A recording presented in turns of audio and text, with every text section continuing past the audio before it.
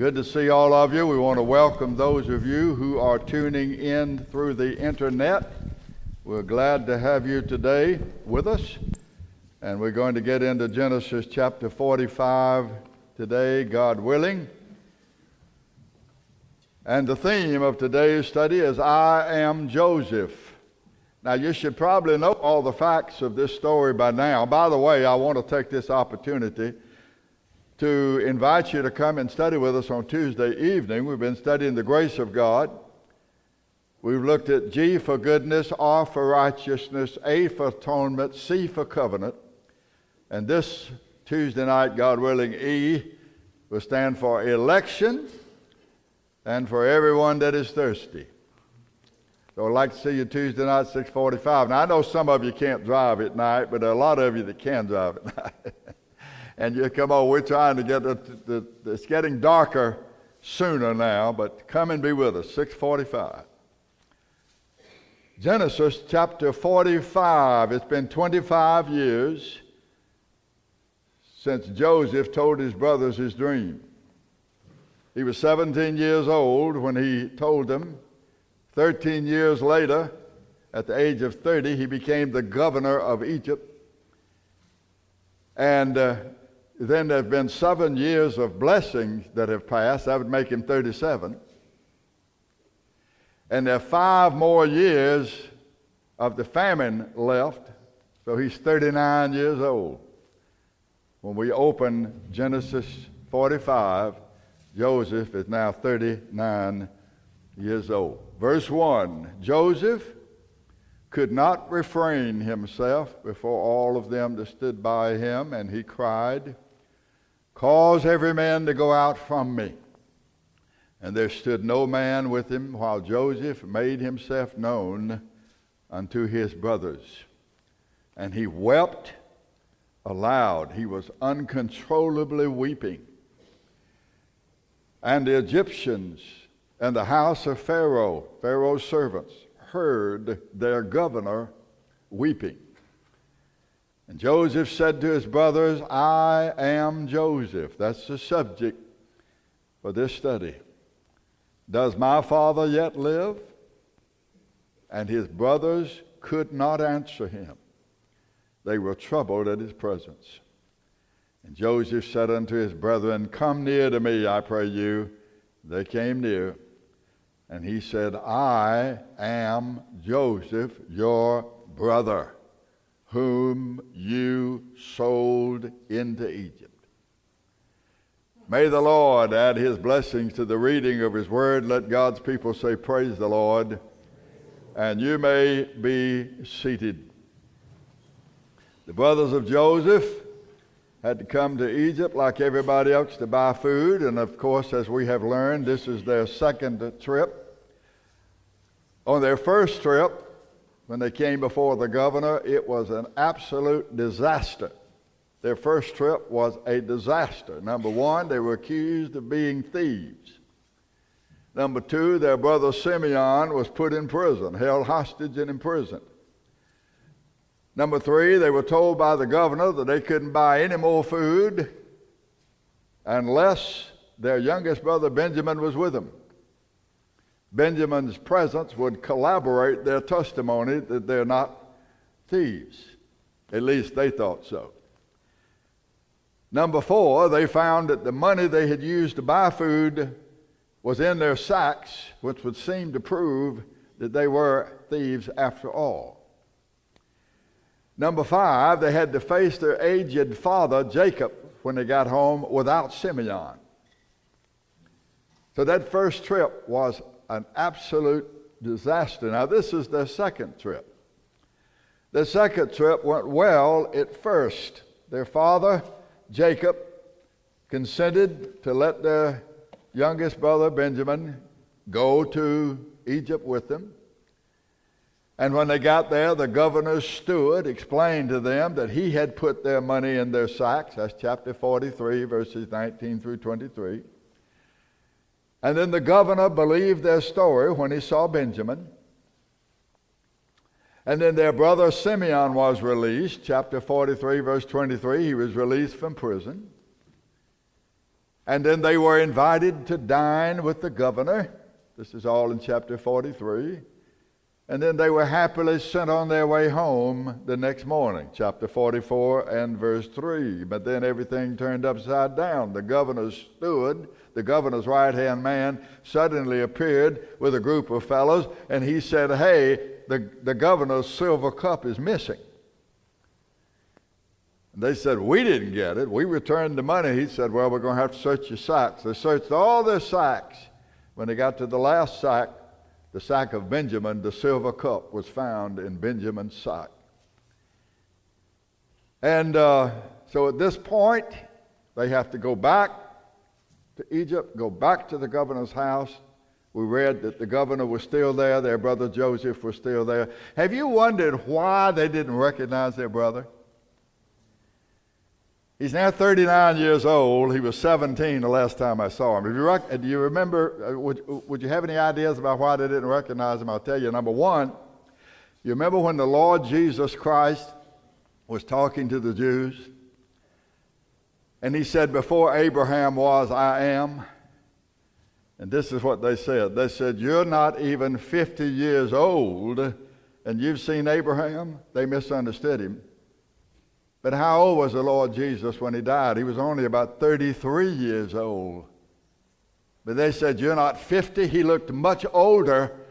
You know why? Because of all the burdens he was bearing, because of all the whole nights he spent in prayer, because of all the mess he had to put up with from people and from the devil and from everybody else. And I suspect that Joseph is the same way. I think Joseph, he's the governor. He's been under the burden of a lot of things in Egypt. He's in control of this whole food supply for millions of people. He's working night and day.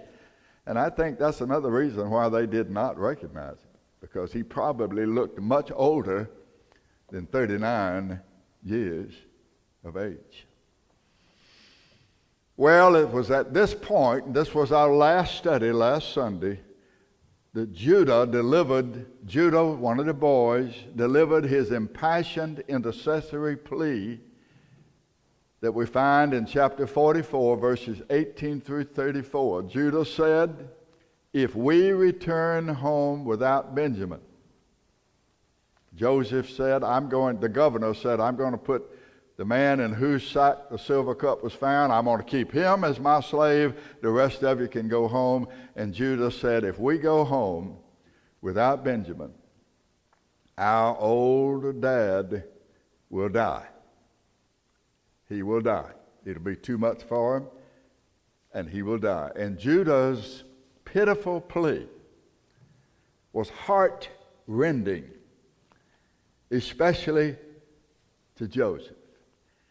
And this is what leads us to chapter 45. When Joseph just couldn't take it anymore, it says he couldn't refrain himself, verse 1 of chapter 45, and he caused every man to go out, and he burst out weeping aloud in verse 2, and the Egyptians and the house of Pharaoh heard it. Now, this is our first lesson for today. Number one is this. We see the tender compassion of Joseph.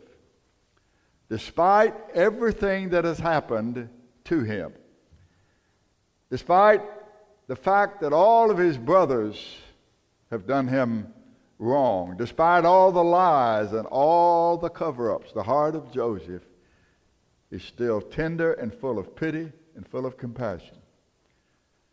But you know, he was a tender-hearted man. God and God's Spirit will make you tender-hearted. That's one thing about this war over in Israel. You see that there's no compassion over there. If all of those reports are true, decapitating the heads of elderly people, killing elderly people, and killing babies.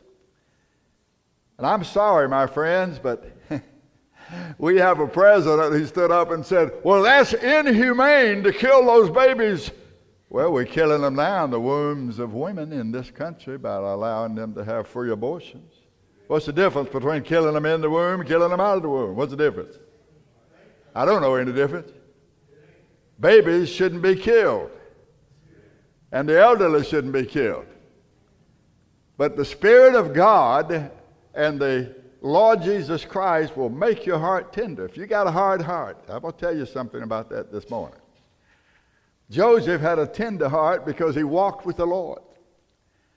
You remember in chapter 42 when he first saw and recognized his brothers and they didn't recognize him, and he accused them of being spies, and they began to discuss among themselves how they had treated their brother Joseph so shamefully. And it says in chapter 42 and verse 24 that Joseph had to dismiss himself and he went out and wept. It says in chapter 43 verses 30 and 31 that when he saw his youngest brother Benjamin, he sought for a place to weep. And it says here in Genesis 45, after hearing Judah's heart-rending intercessory prayer for Benjamin and for his father, he again cannot contain himself. It says he wept aloud, so loud that the Egyptians and the servants of Pharaoh heard it. What a beautiful picture of compassion of our Savior. Our Savior is far more compassionate and pitiful than Joseph ever hoped to be. Although we have sold our Savior in exchange for the goods of this world, though we have treated him as though he were dead, people live in this world like Jesus Christ is dead. Though we have forgotten him for the most of our lives, though we have lived our lives as we have pleased, rather than what pleases him, though we have ignored the facts of his suffering, yet when a sinner calls upon him for mercy, we have no record that he has ever refused to reveal himself and his mercy to the person who seeks him with all of their hearts. What was it that broke Joseph's heart? It was the prayerful plea of his brother Judah. It was the evidentiary testimony, that is, the testimony that gave evidence of true repentance.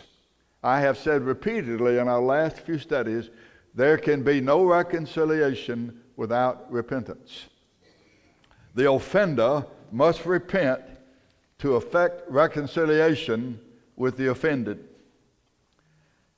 And that repentance starts inside. It starts with a change of the heart. Listen to the scripture here. Psalm 34 verse 18. The Lord is near unto them that are of a broken heart, and save such as be of a contrite. Word contrite there means crushed spirit. Psalm 51:17, the sacrifices of God are a broken spirit, a broken and contrite heart, O God, you will not despise. Psalm 57 verse 15, thus saith the high and lofty one that inhabits eternity, whose name is holy. I dwell in the high and holy place, and also with him who is of a contrite and humble spirit, to revive the spirit of the humble and to revive the heart of the contrite ones. Isaiah 66 verse 2, to this man will I look, even to him that is poor in spirit and of a contrite heart, and trembles at my words. As long as the brothers of Joseph are steadfast in their rebellion, as long as they are not smitten in their hearts for their sins against their brother, nothing will change.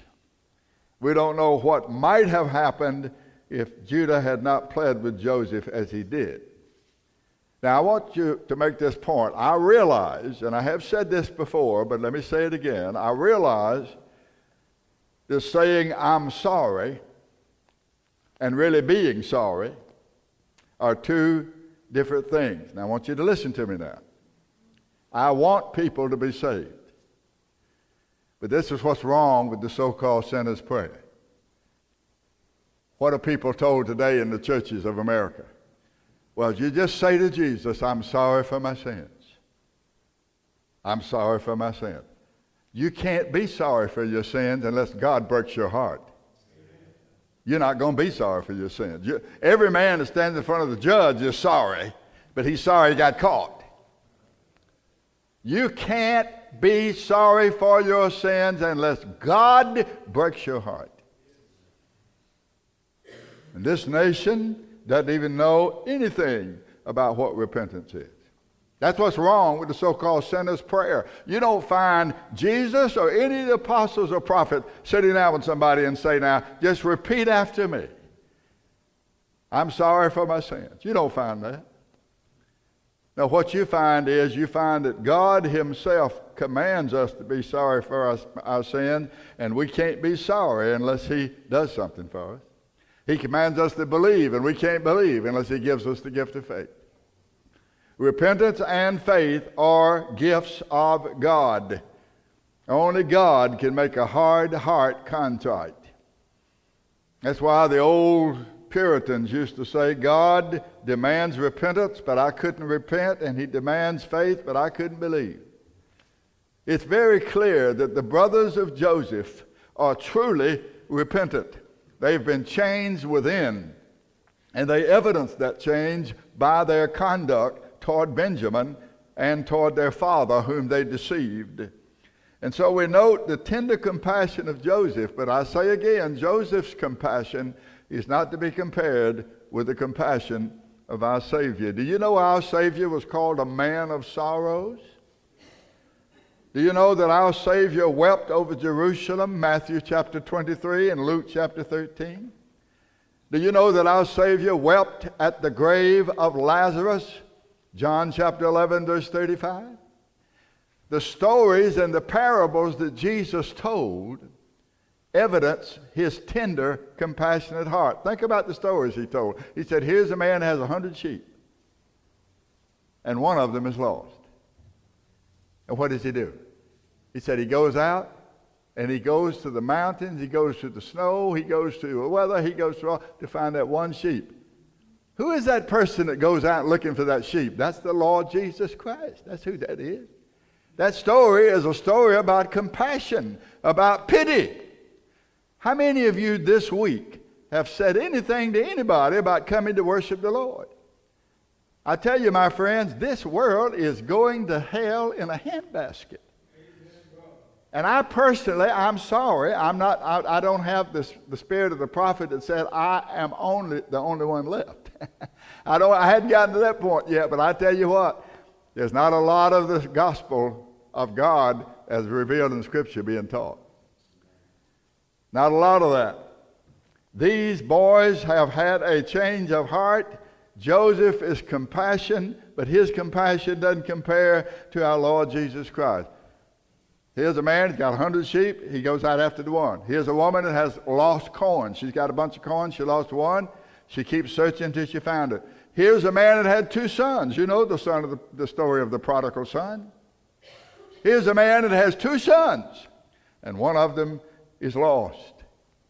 And his heart is burdened until that lost son is returned home. I tell you this, my friends, on the authority of God's word, if you will seek him, if you say, Brother Sasser, I don't know anything about what you're talking about experientially. Well, if you'll seek him, if you will go after him, if you'll plead with him, he will save you. He will grant you faith. He will grant you repentance.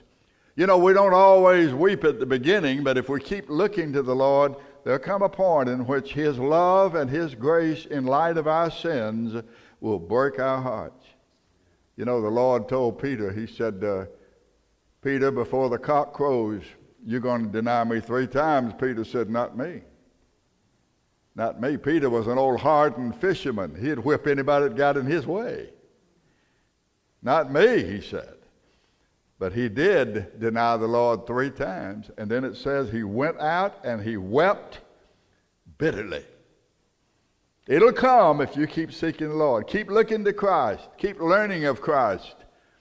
Keep seeking Christ. And the Spirit of Christ will break your heart as you learn more of his compassion and more of the corruption of your own soul. In the second place, consider the means and the method of Joseph revealing himself to him. First thing we considered is his compassion. The second thing I want you to look at are the means and methods of his revealing himself to his brothers. Now, first, as I have just noted, it was the tender and tearful intercession of Judah that made Joseph's heart say, enough. This is enough. This is enough. I can't do anything more. I have to reveal myself to them. I thought of the old song, arise, my soul, arise, shake off thy guilty fears. The bleeding sacrifice in your behalf appears. He ever lives above for me to intercede, his all-redeeming love, his precious blood to plead. The Father hears him pray. His dear anointed one, he cannot turn away the prayers of his Son. Forgive him, oh forgive, he cries. Don't let that poor lost sinner die. Don't let that poor lost sinner die. Now, you're listening to me? It was Judah's intercession that broke the heart of Joseph. It is from the tribe of Judah that our Lord Jesus Christ came. It is Jesus' intercession with the Father that brings our salvation.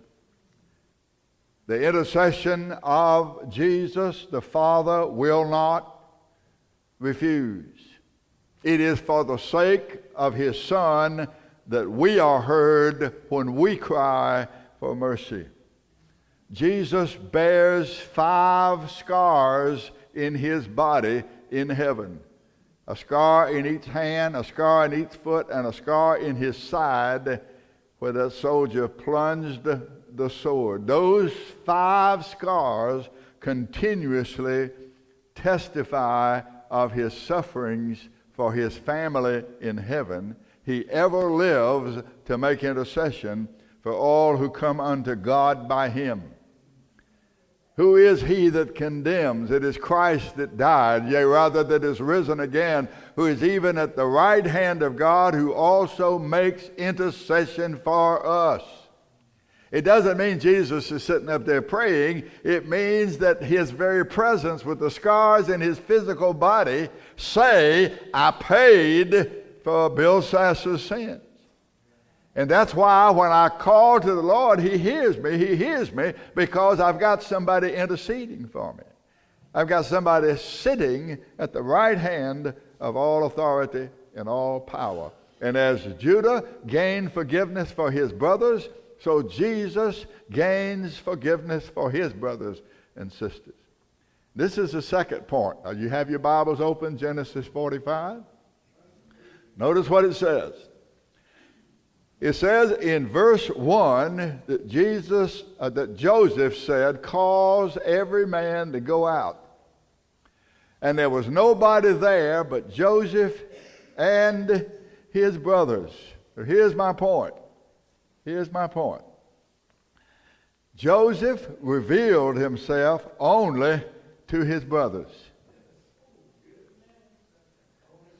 Jesus reveals himself to his brothers and to his sisters. This sort of revelation is not for strangers. This sort of revelation is a family thing. You know what? Joseph had a lot of servants. Get this now. Joseph had a lot of servants, but they didn't know him. They didn't know who he was. They didn't know he was the brother and the son of Jacob, way down in Canaan. They didn't really know him. And Jesus has got a lot of servants who don't know him. And he will say to them on that day, I never knew you. But we did this. We preached in your name. We taught in your name. We did Sunday school. We led singing. We played the piano. We were deacons and elders. And he said, I never knew you. My friends, you be sure you make your calling and election sure. If you do these things, you'll never fail. This world does not want anything to do with the Lord Jesus. And the Lord doesn't have much to do with this world either. He revealed himself only to his brothers. It was a family thing. It was not for strangers. So we're told very, very plainly in verse 1, Joseph, the last part of verse 1, Joseph made himself known unto his brothers. That's what he said. It is by divine revelation that anyone comes to know who Jesus really is.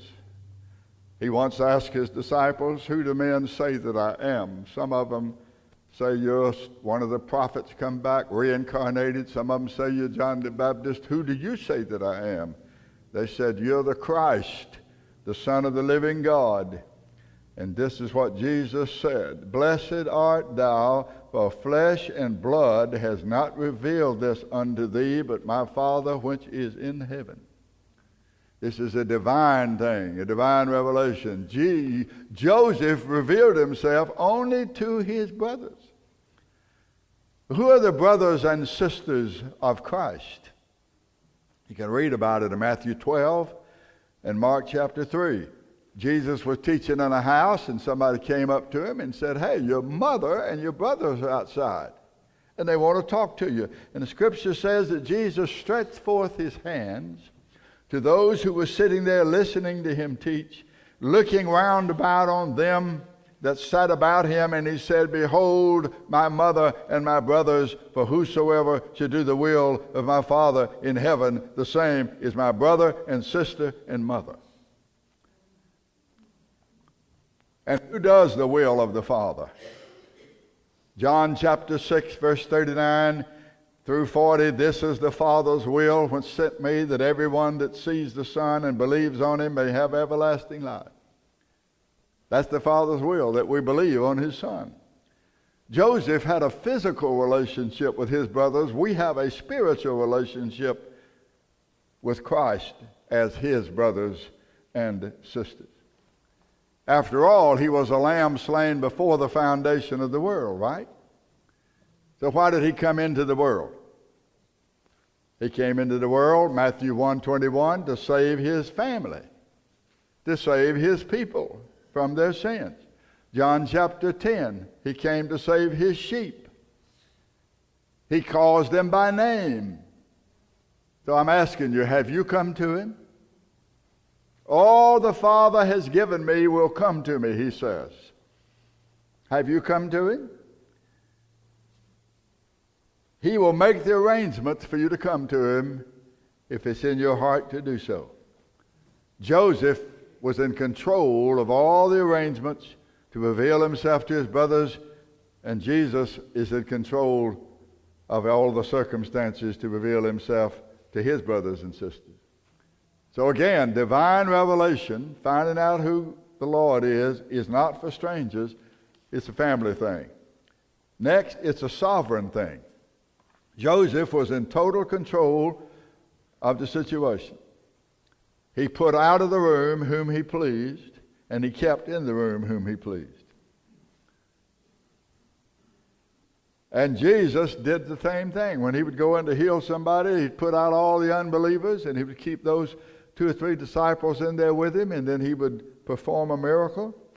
He says in Matthew chapter 11, verse 25, no man knows the Son but the Father, and he to whomsoever the Son will reveal him.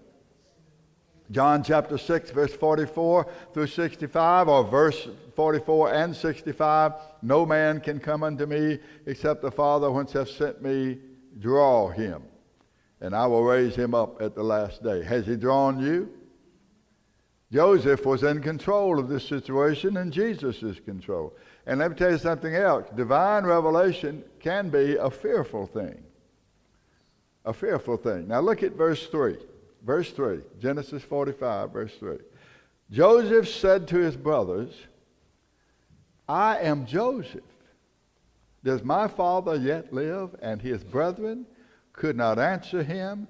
They were troubled at his presence. Believe me, that is a very, very mild translation. That's a very mild translation. They were absolutely, well, let me ask you this. Can we doubt, can we deny that Joseph used fear to work on his brothers for their good? Can you imagine what a shock and what astonishment must have gripped them in that moment? The brother they hated is the governor? The one they sold is their Lord? The one who could free them or imprison them is Joseph? My friends, at that moment, they were white-faced. They were absolutely astonished and in unbelief. How could it be? And they were right in themselves to be fearful, for they had done him a terrible wrong, an inexcusable wrong. Notice right here what he says in verse 4. I am Joseph, your brother, whom you sold into Egypt. Now, they don't have any good news at this point. They're just in shock. I am your brother that you sold into Egypt. In America today, we have completely abandoned the fear of God. Now, I want you to listen to me. You can go back and listen to this study again.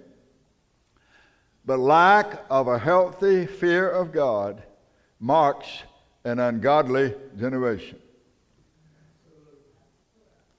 There is no fear of God before their eyes. Romans chapter 3, verse 18, that's the last thing it says after it names all of these things that they do. It says, here's the root cause of it. Beginning in verse 9 of Romans 3, and getting down to verse 18, the root cause is there's no fear of God before their eyes. And having no fear of God marks an unwise and foolish generation. The Bible says that the fear of the Lord is the beginning of knowledge. Proverbs 1 and verse 7. The brothers of Joseph were haughty when he was 17 years old, but now all that's gone. Right now, men and women in the United States, they throw off the fear of God. They don't want to hear anything about fearing God. We're living in a party generation. This is a Noahic generation, the generation that's like Noah, when everybody's partying, everybody's doing their own thing, everybody's making merry. Men are marrying men, women are marrying women. They're robbing, going into stores and robbing, they're raping, and they dare anyone to do anything about it. What's the problem? There's no fear of God before their eyes in this generation. You saw on TV, I know all of you saw it, all of those young Israeli young people having a party. They were all having a party, and before you know it, boom, the Hamas came in there and killed over 200 of them before you could blink your eye. How'd you like to see that on a worldwide scale? There's only one place to hide, and that's in Christ. If you're not hiding in Christ, you don't have any insurance. You don't have any guarantee of anything if you're not hiding in Christ. But this generation, I think we are beginning to see the beginning of the wrath of God. I'm not a prophet, nor the son of a prophet, and I don't make predictions, but we're beginning to see now more earthquakes, wars and rumors of wars, hatred of those who are good, despisers of those who want to do right. We are seeing unparalleled wickedness. When Joseph said, I'm your brother whom you sold, believe me, their hearts sunk into their stomachs. The governor, the one that holds us in his hands, that's the one we sold. That's exactly what we did to Christ. That's exactly what we did to the Lord Jesus Christ.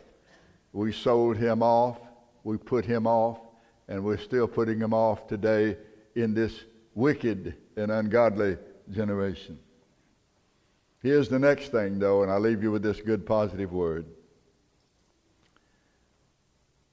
Divine revelation is for the family. Divine revelation can be fearful. But divine revelation can be a forgiving thing. Notice what Joseph says to his brothers here. Verse 4, they're scared to death. Verse 3, they're scared to death. They're troubled at his presence. Joseph said in verse 4, come near to me. What did God say at Mount Sinai when he came down on the mountain and gave his holy law? He said, if anything or anyone comes near this mountain, they'll be immediately killed. God in his holiness, God in his righteousness, God is a consuming fire. That's what we're told in the book of Hebrews. Our God is a consuming fire. You can't get near him unless you have a relationship to him through his Son. Through his Son. You see, at Sinai, God said, stay away. But when Jesus came into this world and sat down to teach, he said, come near. He said, get up close where you can hear everything I'm telling you. Because I'm full of mercy, I'm full of grace, I'm full of long suffering. This is what Joseph says, come near. Jesus said, come unto me, all you who labor and are heavy laden. They were drawn back in horror and great fear, and Joseph said, come near. Then he said in verse 4, I am Joseph, your brother, whom you sold into Egypt. Now he could have said, when he looked at them, he could have said, I am your worst nightmare. I'm your worst nightmare.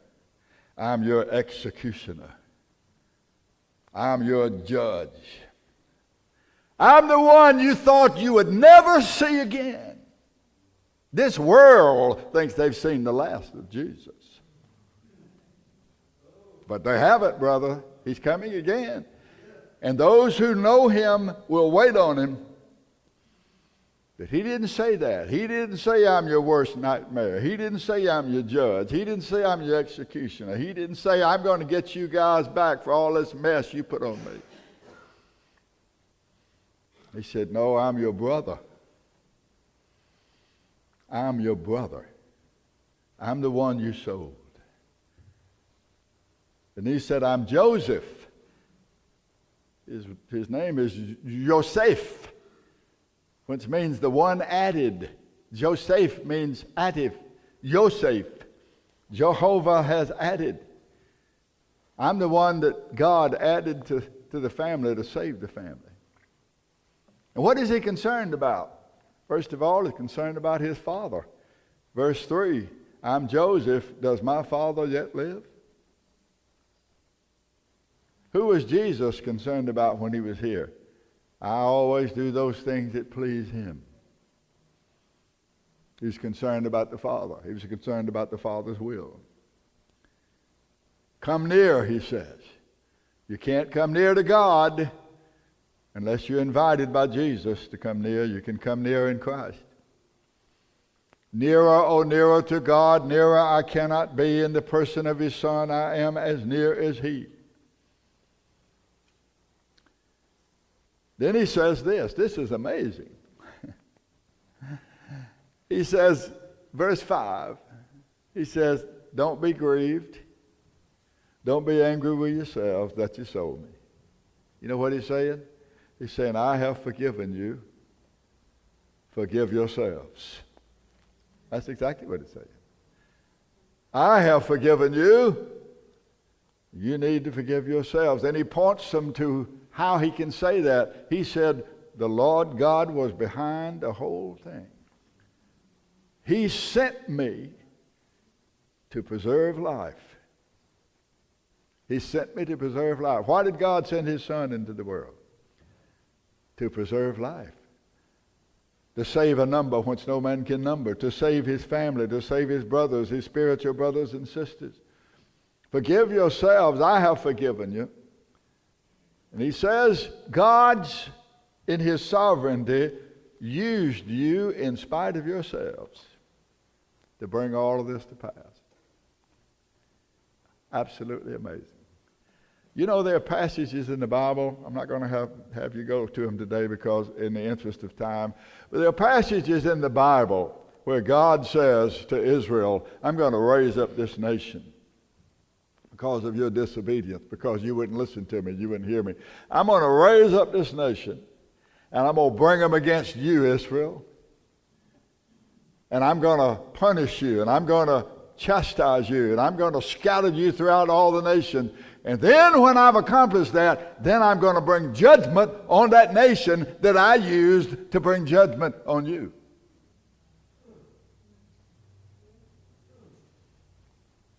My friends, listen to me. God is righteous. God is holy, but He's not bound. He's not bound to what we think is right. We are bound to what He says is right. The Lord our God is a righteous God, and the righteous Lord loveth righteousness. And I'm asking you this morning, do you know anything about Jesus? His brothers didn't even recognize their own brother, the brothers of Joseph, and people in this world, though we've got a whole book. We've got 66 books here. We got 4 Gospels. We got a book of history in the book of Acts. We got all these epistles and letters that tell us about Jesus, and people in this generation don't know anything. They don't know anything about it. I can hear them talk. I hear them talk on television. I hear them talk on the news. Now, you're going to hear, right now, because of what's going on in Israel, you're going to hear a lot of people now start talking religiously. You're going to see people start going back to church. You're going to see people, just like when we had our 9/11 over here, the churches were full. But now, years later, we've forgotten all about it. I can't tell you how many funerals I've done. I've done hundreds and hundreds of funerals. Hundreds of funerals. And I can't tell you how many times I've seen people moved at a funeral. And 6 months later, they're all better, and they forget all about it. They forget all about it. Here's what the book of Revelation says. Revelation chapter 1, verse 7. Behold, he comes with clouds, and every eye shall see him. They also which pierced him, and all the kindreds of the earth shall wail because of him. We all had a hand in the murder of the Son of God. You realize he was murdered. You say, but God sent him. Yes, God sent him. But I just told you, God set a nation against Israel, and then he sends a nation against that nation. He went out against Israel. The worst murder in the history of the human race is the murder of the Son of God. And we all had a hand in it. And we're going to be accused of it unless we gain forgiveness through faith in him. These brothers gained forgiveness because Joseph had a tender heart. Joseph himself was a sinner, and he knew he needed mercy. And he realized that God's hand was in the whole affair. And so he was able to say, God did send me before you, and he used you in all of your envy and all of your jealousy to bring all of this to pass. I'm Joseph, your brother. I want Jesus to say to me, Bill, I'm your brother. I'm the one that died for you. Come near to me. Come near to me. You sold me. But now when I look at the hand of God, I see that God used his death to pay for my sins, to redeem me. That's the heart of the gospel. Can you see that? Cast yourselves upon him. Do not be ashamed to confess him. Own him as your Lord and as your Savior. Learn all you can about him. That's why we meet twice a week out here. Try to teach you about the Lord and about his word, and you should make yourself available to hear it. May the Lord add his blessings to the teaching of his word. Let's stand together. I sure hope that all of us here today are trusting the Lord Jesus Christ. If you're not, I pray that today you will begin to seek him. Today you will believe on him. Today you will say to the Father in heaven, you don't have to say anything to me. You say to the Father in heaven, I believe Jesus is your Son. The best I can, I'm going to believe on him.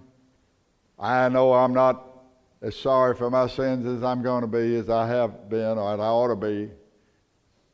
But I'm going to seek him. And as you seek him, and as you walk with him, and as you learn of him, you will be overwhelmed like Joseph was, overwhelmed with his love and his grace for a sinner like you. I've been driving in my car many times when the Lord will overwhelm me with his grace and mercy, and I'll be boo-hooing and crying and trying to drive through the traffic because I realize what a great and gracious Savior he is to save a sinner like me. May the Lord add his blessings to the teaching of his word. Let's say